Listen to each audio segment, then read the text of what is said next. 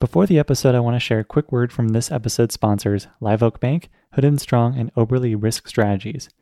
Our first sponsor, Live Oak Bank, is a seasoned SBA lender focused on search funds, independent sponsors, private equity firms, and individuals looking to acquire small companies. Live Oak has closed billions of dollars in SBA financing and is actively looking to help more small company investors across the country. If you are in the process of acquiring a company or thinking about starting a search, contact Lisa Forrest or Heather Anderson directly to start a conversation, or go to liveoakbank.com/think. Our second, Hood & Strong, is a CPA firm with a long history of working with search funds and private equity firms on diligence, assurance, tax services, and more. Hood & Strong is highly skilled in working with search funds, providing quality of earnings and due diligence services during the search, along with assurance and tax services post-acquisition. They offer a unique way to approach acquisition diligence and manage costs effectively. To learn more about how Hood & Strong can help your search, acquisition, and beyond, please email one of their partners, Jerry Joe at jzhou@hoodstrong.com. And our third sponsor, Oberle Risk Strategies, is the leading specialty insurance brokerage catering to search funds and the broader ETA community, providing complimentary due diligence assessments of the target company's commercial insurance and employee benefits programs. Over the past decade, August Felker and his team have engaged with hundreds of searchers to provide due diligence and ultimately place the most competitive insurance program at closing. Given August's experience as a searcher himself, he and his team understand all that goes into buying a business and pride themselves on making the insurance portion of closing seamless and hassle-free.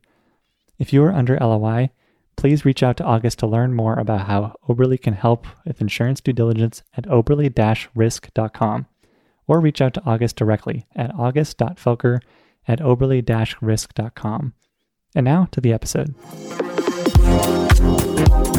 Hello and welcome everyone. I'm Alex Bridgman and this is Think Like an Owner. This show seeks out conversations with business owners and private investors to learn how to acquire and run small companies, with a special focus on search funds, micro-private equity, and small company operations. You can learn more at alexbridgman.com/podcast and follow me on Twitter at AEBridgman. And if you like the show, please leave a review and tell a friend to help more folks find Think Like an Owner. I'm also the founder of The Operator's Handbook, a print publication where small company operators share their insights and ideas for building more effective and profitable companies. Articles focus on process improvement, sales, hiring and training, managing culture, and all responsibilities within operating a small company.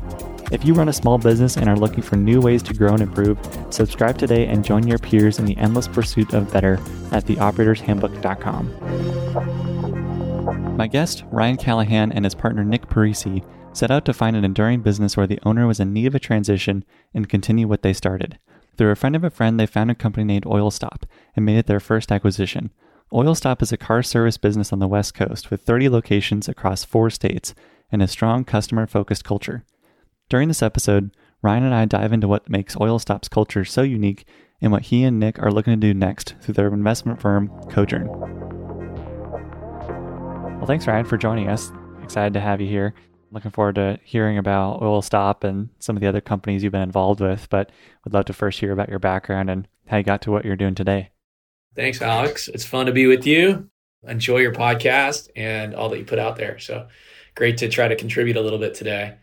So my background, I think you have a pretty entrepreneurial audience, is not very entrepreneurial. I've kind of stumbled my way into more entrepreneurship the older I've gotten, but I studied finance and accounting in school and went into investment banking, moved to Wall Street and did mergers and acquisitions advisory work for several years, and then took a kind of natural step from there into private equity, which I barely knew what it meant when I started, but knew that's what a lot of interesting people did. And I liked the combination of quantitative analysis, but people skills and trying to understand markets and companies and mixing all that together. So I worked for a couple large private equity firms doing really big deals and for other people and really investing people's money whom I'd never met, working hard, long hours and learning a ton, but realizing pretty quickly that I wasn't satisfied because I didn't think what I was doing was very meaningful. And I remember probably 5-6 years into my career being in the airport, about to catch a red eye from LA to New York at like 10 o'clock on a Sunday night. And I ran into a couple senior partners from my firm, guys who were 10, 15 years ahead of me, who were kind of the heroes in our firm. And I saw them with kind of weary faces and tired eyes, and fast forward and realized, man, is that what I want to be doing in 10 or 15 years? There's got to be a better way here. So I started to kind of migrate down to smaller markets and move to what I'd call boutique private equity firm, where I had a more meaningful role, and we were investing in what we called middle market businesses, which were much smaller, and enjoyed that a lot too. But eventually wanted to get even more hands-on. And I, after several years with that firm as a partner, doing lots of acquisitions, which I learned a ton, I moved into an operating role and kind of became the president of a technology-based business, and had a great experience actually leading a team and being responsible for a budget and being faced with the real life challenges that come when you have real people that you're working with day in and day out on the same stuff. And I loved that, but I was a small owner of that company. And really that's when I started to have the aspiration to say, hey, I should try to do this on my own. And several years ago, took the leap of faith and went out on my own with one partner and started our current investment firm called Callaghan with the mandate, hey, we want to find smaller velocity of transactions, but find businesses to buy that we can own and run really well, and hopefully have a team that runs them really well, and do something that's meaningful, focused, and try to find a way to get great returns without the fast velocity of being an IRR-based investor of other people's money. So is this something that's just your own capital, or is this something that you raised with investors to go start as well? Good question. It's a combination of both. At that time, we saved up a fair amount of capital that I was able to use so that I didn't need to work I gave myself about a year and a half to go out and find our first transaction that would start to generate some cash flow, and also had some capital of my own. My partner had about the same amount on his side, but we always knew that we'd probably have to augment our capital with a group of investors, both on the debt and equity side. We were pretty opportunistic, saying, hey, if we find something where we can do it all ourselves, let's do that. But we also, and we can talk more about this, we're looking for a company that was big in our size. We didn't want to find a business that was just getting started. We were looking for a cash flow positive, well-established business with at least a few $1 million of annual earnings.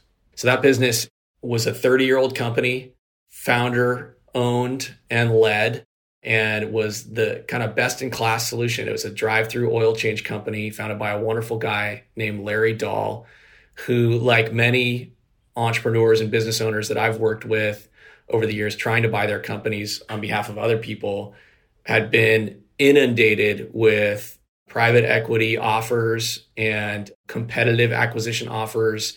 Just everyone in this industry wanted to buy his business, but he was extremely reticent to sell. He'd loved his team. He'd built a company that was like his third child, and really was stuck saying, I don't think anybody who wants to buy my business is going to treat it like I want them to treat it. So I'm just going to keep running it. And so that was a great story. That's when Nick and my partner, kind of met him and realized this might be the perfect fit for our firm. So why didn't he want to sell to anyone else in his industry? I would think as a seller, somebody who already owns a business like mine would be a more credible buyer to interact with. So what made him hesitant to go with a competitor? It's the number one pain point in my experience that all sellers face, and it was all about his team.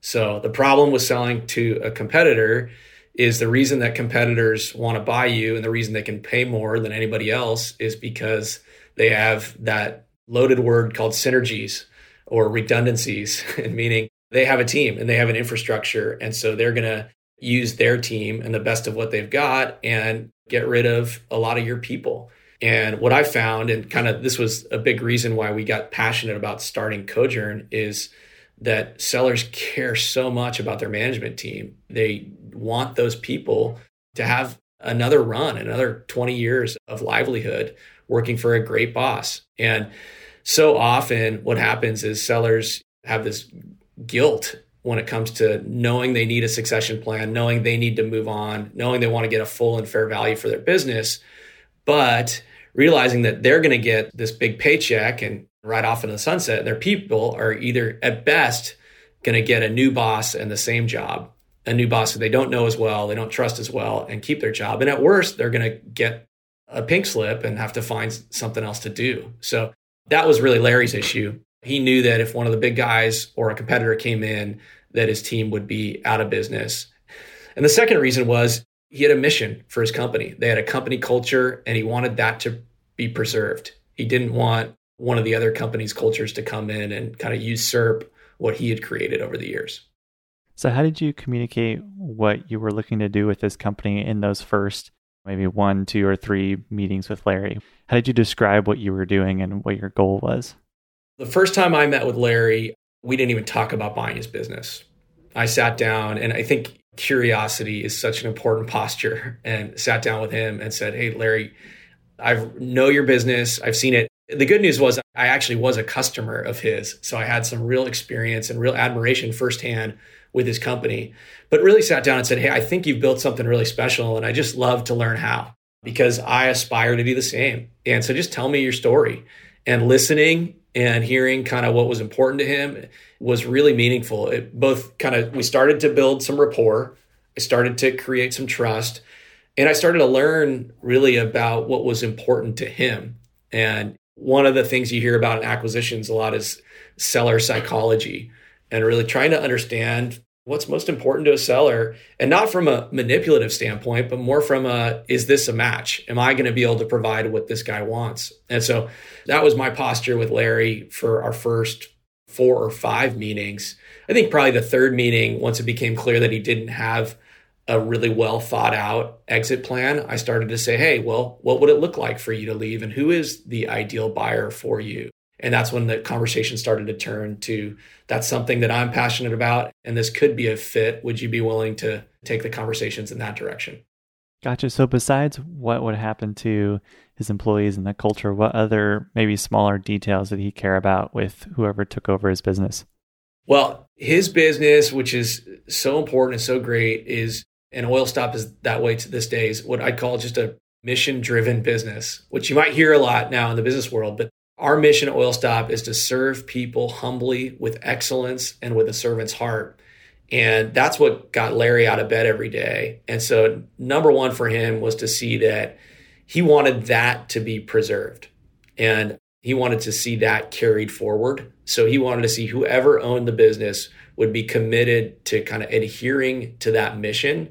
We always say we're not an oil change business. We're in the business of serving our guests in whatever way we can.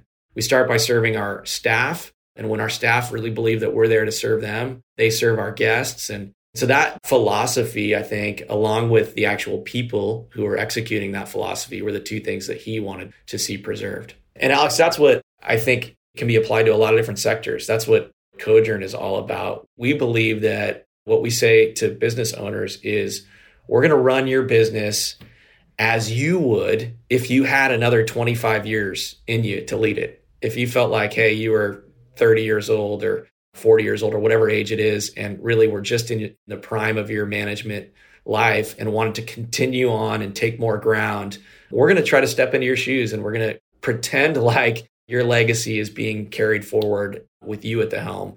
And we're going to do our best to continue what you started. So what does the Oilstop culture look like from a customer's perspective? So somebody walks in, wants an oil change. What's the process that happens when they enter the business?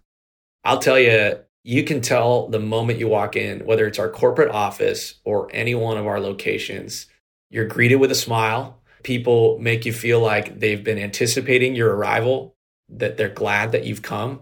They'll call you by name as soon as they learn your name if they don't already know it. You're going to hear language like please and thank you and how may I serve you.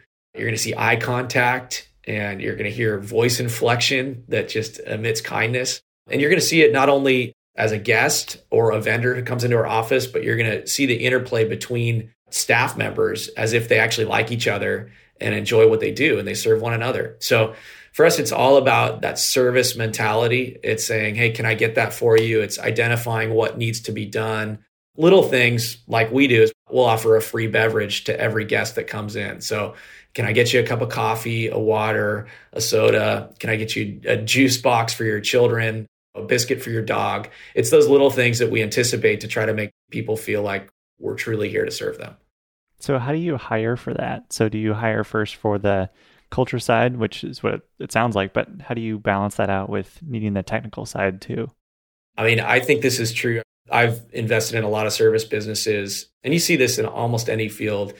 Most great companies will tell you they can teach you their trade, and they don't need you to come in with too much background knowledge. In some senses, it's even an obstacle. So we certainly want to find people who like cars, but they don't have to know a lot about them. Really, we want to find people who like people. And one of my big principles of investing, which is so true in Oilstop, is about momentum. And so we find people that we feel like seem to have that optimism, that positive attitude, the desire to be a part of something special. And then momentum kind of takes care of itself. And there's just this culture that they get immersed into. And it's the same can be true on the bad side, but you just don't fit in if you don't have that same attitude in our company. So how does that look like if you're going to interview somebody? So if someone comes into one of your locations, where do they go first? What questions do you ask them? Do you have them walk around or interact with a few team members? What does that process look like if you're trying to describe that to someone who's opening a new location? It's a great question. It varies. So now we have applicants that find us online and we'll fill out an online application. So our first impression will just be their submittal. And we still do often have people who come into the store. And so for the candidate who comes into the store, they've usually been there before and they've kind of seen, hey, this is a place that looks fun and interesting to work at. That is a selector device in itself. Certain people just see, I could see myself here. But our managers, our store managers and our assistant managers are people experts. And so they just try to make an assessment. Do I think this person looks like they can communicate? Communication is important for us. And we teach the communication skills, but you have to have someone who you think is going to be interested in people. So they do a little on-site interview. And then we have a head of, we call it human flourishing in our office, who does a phone interview with every single employee after they kind of meet the first interview with our manager on site. And we then, we do a bunch of little things, but we have a memorization requirement where we actually give a candidate several scripts that they have to take home and memorize, and they have to come back the next day and say them without notes. That weeds out a lot of people too. So we have guys come in and they took the time to do the memorization and they show up again on time, and we see, yeah, these people really care and are interested in expending some effort. They might be a good team member. So these scripts on how you greet a customer or how you describe an issue to somebody, what exactly are they saying in these scripts? It's how to present a portion of the oil change service. So usually it'll be how we greet the customer and describing what they're about to experience with us checking, doing a 33-point service on their vehicle, and then presenting to them their choices. How studied is that word choice? I imagine Larry has refined that script over a long period of time. There are a lot. There are a lot of little things that we've found over 30 years are extremely effective. Things like asking someone, are you here for a drive-through oil change today? As the first question, so that the guest begins immediately to say yes. We know why they're here. When we present services, we say, shall I go ahead and do that for you today, Ms. Jones? And using language like that, we teach our team to be as satisfied and happy with a no as they are with a yes, so that it's really important that our guests know that our team's not paid on commission and they're not there just to get stuff out of them. They're recommending services for their vehicle that they would do on their own vehicle. So things like that are really important. We have a pretty detailed script. Like I think all good service businesses, training is probably the most important component. And if you can have your team trained meticulously and have a great standardization of service, that's the only way you can ensure kind of a consistent, excellent experience across multiple locations. Yeah, to the point about multiple locations, that seems like it would become a challenge when you have lots of different places that you're trying to replicate this same culture and they're not necessarily within driving distance of each other. So you yourself couldn't drive to every location in a day to check in on people. So how do you make sure that process replicates across your locations? It's great people. And we have people that have been in our company for multiple decades. I don't think we've ever hired a manager for a store from another store. They've all started their first day one as the new technician, usually in the basement as the lube tech. So it's just about inculcating that culture and then getting together a lot. We were doing Zoom, believe it or not, before the pandemic. We have our Southern California and our Northern California and our Oregon and our Arizona and our New Mexico teams. We get together at least once a week, face to face. We do something that's really cool. It's a Thursday morning leadership meeting. So where we invite every leader in our company, and really, which is every staff member is welcome to be there. And we'll show kind of a 15-minute video, usually a speaker talking about leadership or management or self-improvement. And we all watch the video together on Zoom. And then we go around and actually call on people and say, hey, Alex, what'd you think of that? And everyone who shows up knows they might be called on. So they have to be prepared to say, hey, this is what I liked about that. Thank you. So things like that just help solidify that culture. And it's all about the right people. So I'm curious what your procedures might be for customers who are a little more difficult or challenging. I'm sure you have a whole set of scripts for that too. Can you share a little bit of detail on that if things maybe don't go as planned with somebody? That's a fun one. We have a couple codes that we use. We try to use codes so that guests don't know exactly what our team's talking about. But we have a code 7, which is when a guest comes in and we can tell that they're not in a good mood.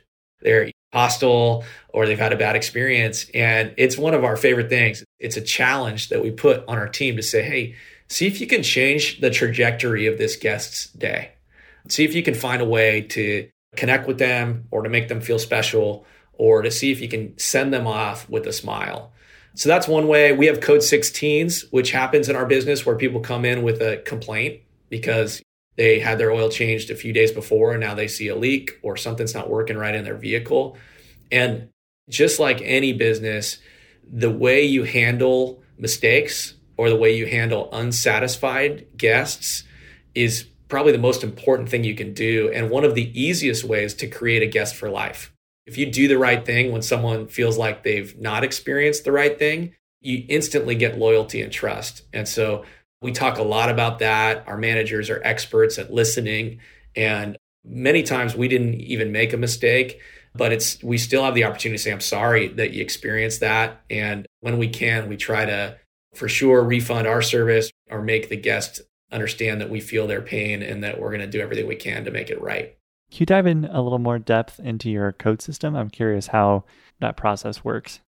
It's just a communication language. So code 1, that's our mission. That means serving with excellence and humbly with a servant's heart. So we try to also do something called public praise.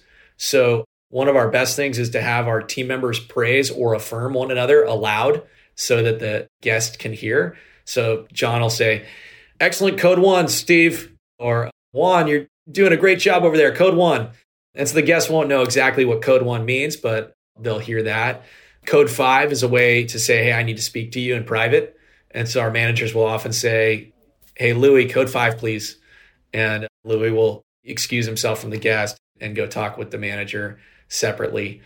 There are many, many others. It's a way to have a communication that the team knows, but is not necessarily fully transparent to the guests. So did Larry have some trial and error with that system over time? Like, did he start off saying just, I need to speak to you privately in front of guests? And then he decided, oh, let's do codes instead. That's a little better. Do you know some of the history behind that process? Yeah, I know that Larry was deeply concerned with just guest perception. So store cleanliness, uniforms, all those things. And so the language that we use is probably the biggest part of that. We always say that store atmosphere is dictated more by the words that we use than the decor or the wall hangings or the cleanliness. And so I think that was probably how it came about. We also use the metaphor that we're on stage. So it's just like when the curtain draws back and the band is on stage or the players in a play, you need to be aware that people are watching. As a manager, your team's watching you, and certainly the guests are watching you, and you are going to be the representation of Oilstop that they see. And so you use certain words when you're on stage that are different than the words you use backstage often. And that was part of the genesis of the code system. The culture from Oilstop, of course, is a huge part of why you chose this business. Is there something you've learned about that culture or a few lessons that you only learned from Oilstop and you weren't exposed to or you weren't able to learn from your private equity experience? I think it really solidified for me a thesis that we had, which was, it's not that novel, but that culture matters. And I mentioned earlier momentum, that too. I think early on in my career, I was kind of what I'd call a value investor, where I was looking for things that were undervalued and trying to make a great buy. And the worst transaction I was ever a part of in my private equity career was a turnaround company. And it was a company in an incredible market. We knew the market was going to grow. We knew they actually had a pretty good product. They just needed to fix it and get it out there, and it was going to take off like crazy. And we were able to buy it at a bottom floor. But it turned out not to work. We couldn't turn it around. And we were right. Our thesis was correct about the market segment. And Oilstop is a flip of that. It's a market that was slowly growing and eventually will plateau here in the oil change space. And it wasn't the sexiest space to be involved in, yet the culture and the team was so healthy. And when we came in and were able to see that and just affirm that and kind of double down on that, the business just flourished. So I think that was the big lesson, is saying, hey, even more important than market fit is team fit. And if you have the right people and you have a good critical mass, you can win in almost any space. So using Oilstop as an influence of yours going forward, what other things are you now going to look for with new investments in Cojourn? What questions are you going to ask and what things are you going to look for? We're out there looking for sellers who have a good, healthy business, and not necessarily sellers that are going to give their business away. We're willing to pay a full and fair value for businesses that have a good critical mass. But what's most important to us is finding that person, the owner, the seller, who deeply cares about what he's built. And I think that oftentimes someone who cares about what they've built is steady and stable. You can tell. It's a win-win situation. It's those guys who really don't want to just turn their business over to anybody are the ones who've created something that's special. So I'd say that's what we're after. We're less top-down thesis saying, hey, this particular industry sector is going to go gangbusters over the next decade for this reason or that reason from a macroeconomic standpoint. And we're more, let's find what I'd call a big fish in a small pond, or a business that is just really healthy in whatever little market segment it's a part of. Are there any overarching lessons or themes you've found through your private equity experience and experience with Cojourn that you think are applicable to other people trying to buy small companies today? One interesting one I'd say is I was listening to your podcast about trying to focus on small businesses and how smaller can sometimes be better. I appreciated what your guest said and thought there were some interesting points there, but it's interesting. My experience is the opposite of that, where my partner really pushed me to stretch bigger and to try to find a business that was actually larger than what we had initially set out to do. And I'm a big believer that the companies that actually have critical mass have so much less risk. And to find a business that's a little bit bigger than you might have pictured yourself going after initially can bring a ton of opportunity and reward to you. You have less risk. You have less customer concentration typically. You have more developed institutions. You can handle a bump in the night better. And you have some organizational history that, if you find the right business, can really be a big benefit for your team. Teams with tenure, a larger talent pool to search through and find the gems from within whom you can raise up. So as we go forward looking for businesses, we're definitely going up market and trying to find those private companies that have a little bit of scale, because I think that's where the opportunity is. So, of course, part of the flip side of that argument that you presented with going for a larger company is you have to choose different sources of debt and have to raise a lot more equity. So Can you talk a little bit about what that process was like for you? That's a great point. And I think you do need to establish credibility when you're looking at larger companies because you're going to require maybe something larger than an SBA loan and it's more institutional quality debt from a regional or national bank. And for us, I'll tell you, having a partner was really critical to that. Both banks on the debt side and equity investors, if you need to raise equity, typically like having two people on the other side of the transaction more than one. So that was big for me, having the right partner. And then just telling a good story. And so we actually are out there looking for, because in our business, the hardest thing to do is to find the company. Once you find the company, I think raising the capital is pretty easy as long as you have that experience and credibility. So I just encourage people who are out there, if they find a good investment opportunity, they can find people, if they don't have it themselves, a partner or a group like ours to hitch their wagon to in a lot of different ways that will then open doors on the institutional capital side. So what kind of equity investors would support a deal like yours that's on the more larger side of things? I think from an equity standpoint, there is just so much opportunity out there. Finding equity is the easy part. So I would encourage people, finding debt is the harder part, because if you really have a compelling investment opportunity, there are people all over, private equity firms, independent sponsors, family offices that are moving towards more direct investing, groups like ours, that if they have a compelling place to put their equity, they're in, particularly once you get to cash flow that's 5 million or above, but even 2 million or above. So the challenge isn't finding the equity. The challenge is how much debt can you get without actually giving up the equity, in my view. And that's where you need the credibility to get the lending institutions, which are a little bit more conservative and are a little bit more focused on your background and the experience of the team that's sponsoring the deal. They're the ones that you're going to have to impress with some credibility. So what kind of credibility does that look like? It's experience. It's a story that says, hey, we've done this before. And it's just showing that you've done your homework. So sometimes it can be an advisory board, just saying, hey, these are the 3 or 4 guys that are a part of our group. I'd really encourage people to use a institutional name for themselves and their searchers instead of their individual name, so that they can be a firm that's being backed, not a person that's being backed.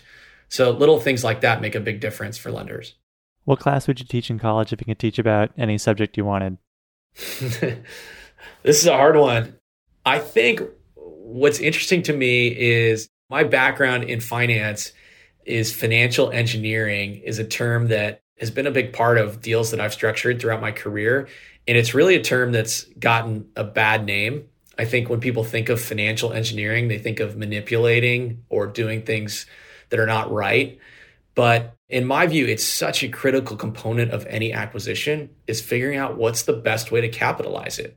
And being creative in how you capitalize it can make all the difference. So I was thinking I would teach a class called Friendly Financial Engineering, or to borrow the phrase from Disney of Imagineering, like financial Imagineering, because I think you can do great financial engineering and still be a good person who cares about people, but structures things wisely and creatively, using the appropriate amount of leverage, understanding cost of capital and how that impacts returns. For me, the first time I really understood a leverage buyout, which is another loaded term, and saw how much opportunity there is as an equity investor if I'm a part of a leverage buyout in a company even that doesn't grow, but where I just pay down the debt, it was staggering to me and the lights went on. And I think a lot of people just never understand that. So I would love to talk about cost of capital, optimal financial structures, and how those things are not incongruent with being a good person and treating your team well. I like it. What's a belief you used to hold strongly that you've changed your mind on? I hit on this earlier. I mean, I used to be all about finding the right market, and now I'm all about finding the right culture. So it's that simple. I think almost any business segment is a people business. And so I believe that the right team could be successful in almost any market and could pivot if they need to in terms of what their product is. If they've got a group of people who are in it for each other, who are collaborating, who care about kind of a common purpose. And so for me, I've become much less interested in finding the new solution in a really futuristic space and much more interested in finding the right people that I'm going to partner with. What's the best business you've ever seen? I have a few favorites. There's a local business. I was trying to say something that not everyone has thought of, but there's a restaurant chain called Mama D's here where I live, where it is an incredible environment and because it's just a team. And when you walk in, you can just tell, and they even state it explicitly, that everyone who works there is here to make your experience great, and anybody will do anything. So your server will clear your plate, will seat you, might go back and help the chef if he's shorthanded. It's just this incredible dynamic team environment. So I love businesses like that. I really admire In-N-Out Burger because of their simplicity. That's a burger chain in the West Coast, for those of you who don't know. But they've got a menu with like 5 items on it. I know they've had requests for decades to like go into chicken or do something different, and they've just stayed laser focused, which has allowed them to be incredibly efficient. So I love that. And then one of my final favorites was Zappos, which some of you guys may be familiar. Tony Hsieh, their founder, just passed away recently. But his book, Delivering Happiness, I'd recommend highly to anybody who would read it, because they just went above the moon in terms of serving their guests in a way that would give them a wow experience. And there was basically nothing you could ask a Zappos sales representative that they wouldn't go out and do, which I think is so cool. And we've tried to implement that in our businesses. And the other thing Zappos did that was really amazing is they were the ones that I first learned of after they had a really strong and long new hire orientation program. And then after their new hires in any position finished the orientation program, they offered them, I think it was 2 months pay in cash to quit. And the idea was anyone who would take that offer is probably not bought into who we are and is not going to be a long-term team member anyway. And it's going to be more cost effective for us to pay them now and get them out than to keep them on and learn that down the road. And I love that. So wait, the offer to quit, how long is that offer good for? I think it's just like at the end of the orientation program. If I remember correctly, they did about a 2-week orientation program. And on the last day, they said, by the way, if what you heard you think is not a fit for you, or if you're thinking about doing something different, you can come up right now and we'll write you a check, and today will be your last day. I've never heard anything like that before. I was curious if that was something that in your first few months on the job, if you went through the training and you went through some of the actual hands-on work, if you still didn't like it, you could have that same offer and quit. But has anyone taken up that offer before? In the Zappos story, yeah, people did. And I'm sure there's reasons where some may have been in like a dire financial emergency, but it probably makes sense. Those people who take that offer, I bet they lost very few people who were going to be future long-term leaders in the company. And so I love it. I think it was a really wise thing that created a great culture. That's interesting. One thing you noted in the first business in Mama D's is the ability of each employee to do multiple tasks. And I'm a huge fan of Southwest Airlines, and they have a big focus on that as well. I'm curious if you've incorporated some of that into Oilstop or if it was already there. Me too. Southwest was my other one that I didn't say. I love Southwest. They're another business that they're just famous in an industry that's infamous. And they foster creativity, and they've got this cross-training functionality that you hit on. It's just special. It's so great to be the dim light in a dark industry to some people. Some people think the airline industry service-wise is not the best. But yeah, we're big believers in cross-functionality, and you need to do that because we have, especially in times like this with COVID, we have people calling out all the time who just can't show up for work. And so you have to have a cross-functional team who can pitch in for one another. And it just creates this brotherhood and commonality, I think, behind the team. And we, by the way, we have great men and women serving together, and they do such a great job. And when they can fill in for each other, it creates a special place. How do you go about implementing that cross-training? Do you give each employee a day a month or a day a week to train on some other job? Or what's the process for actually training them on other things? Well, we have a certification program. So another huge principle in our business is you've got to show people that you're investing in them and give them a path to grow. And so we created our own certification where you actually get certified in the different functions of our process. And you can apply that to, I think, any business. And people want to, it's like continuing education, but they're getting paid for it. And when we give our team members their first certification or their second certification, they're so proud and we celebrate it. They come home and tell their wife or their kids or their significant other, hey, I just got certified. And we do try to give them some increases in pay, but sometimes it's just like they get a new fancy flashlight or a new belt for getting their cert. But that creates that motivation to become cross-trained, which also helps us in the event of staffing and when there's a big surge in volume or anything like that. I know Rich Jordan, he talked a little bit about that and how he uses a rubric of pay. So depending on your skills, they'll give you a certain pay bump for having them. And as you acquire them, you'll get your pay increased, and it's very transparent. It's obvious what your pay is going to be if you have these certain skills. Have you taken it to that extreme where it's more of a public facing poster or some information on what those incentives look like? Yeah, absolutely. We have what we call kind of the Oilstop growth path that shows kind of here's where you start day one, and here's what your earnings potential is. Here's where you can be in 3 months. Here's where you can be in 12 months. Here's where you can be in 36 months. And trying to celebrate each step along the way. Visually, we do it with a nice graphical presentation that's posted on the wall of every store.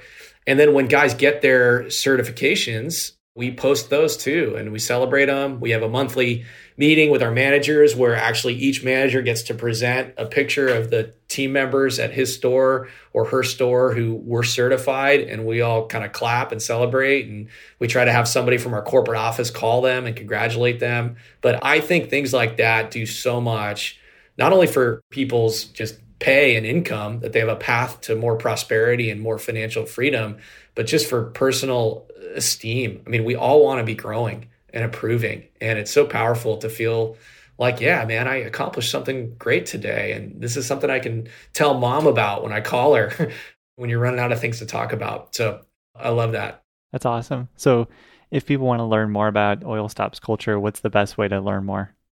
They can go to our website and get in touch. If they send a little email inquiry, someone from our team, I'd be happy to talk to people. Or Mark, who's our VP of mission, is a great evangelist for the Oilstop mission. So people can reach out, shoot an email if they're interested to talk to us, and we'd love to share more. Stop by a store for any of you on the Western US and talk to any one of our managers. Those are good ways. Thanks, Ryan. Really appreciate you sharing your time with us on this. And I'm excited that we got to chat a little bit more about the culture. I know you've talked about it before, and so it's been fun to crystallize that into an episode. Well, thanks, Alex. Great questions. I appreciate your interest, and I'm grateful for the chance to talk and share a little bit of our journey with you today. Thank you for listening. I hope you enjoyed today's episode. If you enjoyed the show, please consider leaving us a review and telling a friend to help more folks find Think Like an Owner. I also want to thank our show's sponsors, Live Oak Bank, Hood & Strong, and Oberly for their support. For full episode transcripts and more information, please visit our website at alexbridgman.com/podcast. And if you want to learn more about the Operator's Handbook, please visit us at theoperatorshandbook.com and join your peers in the endless pursuit of better.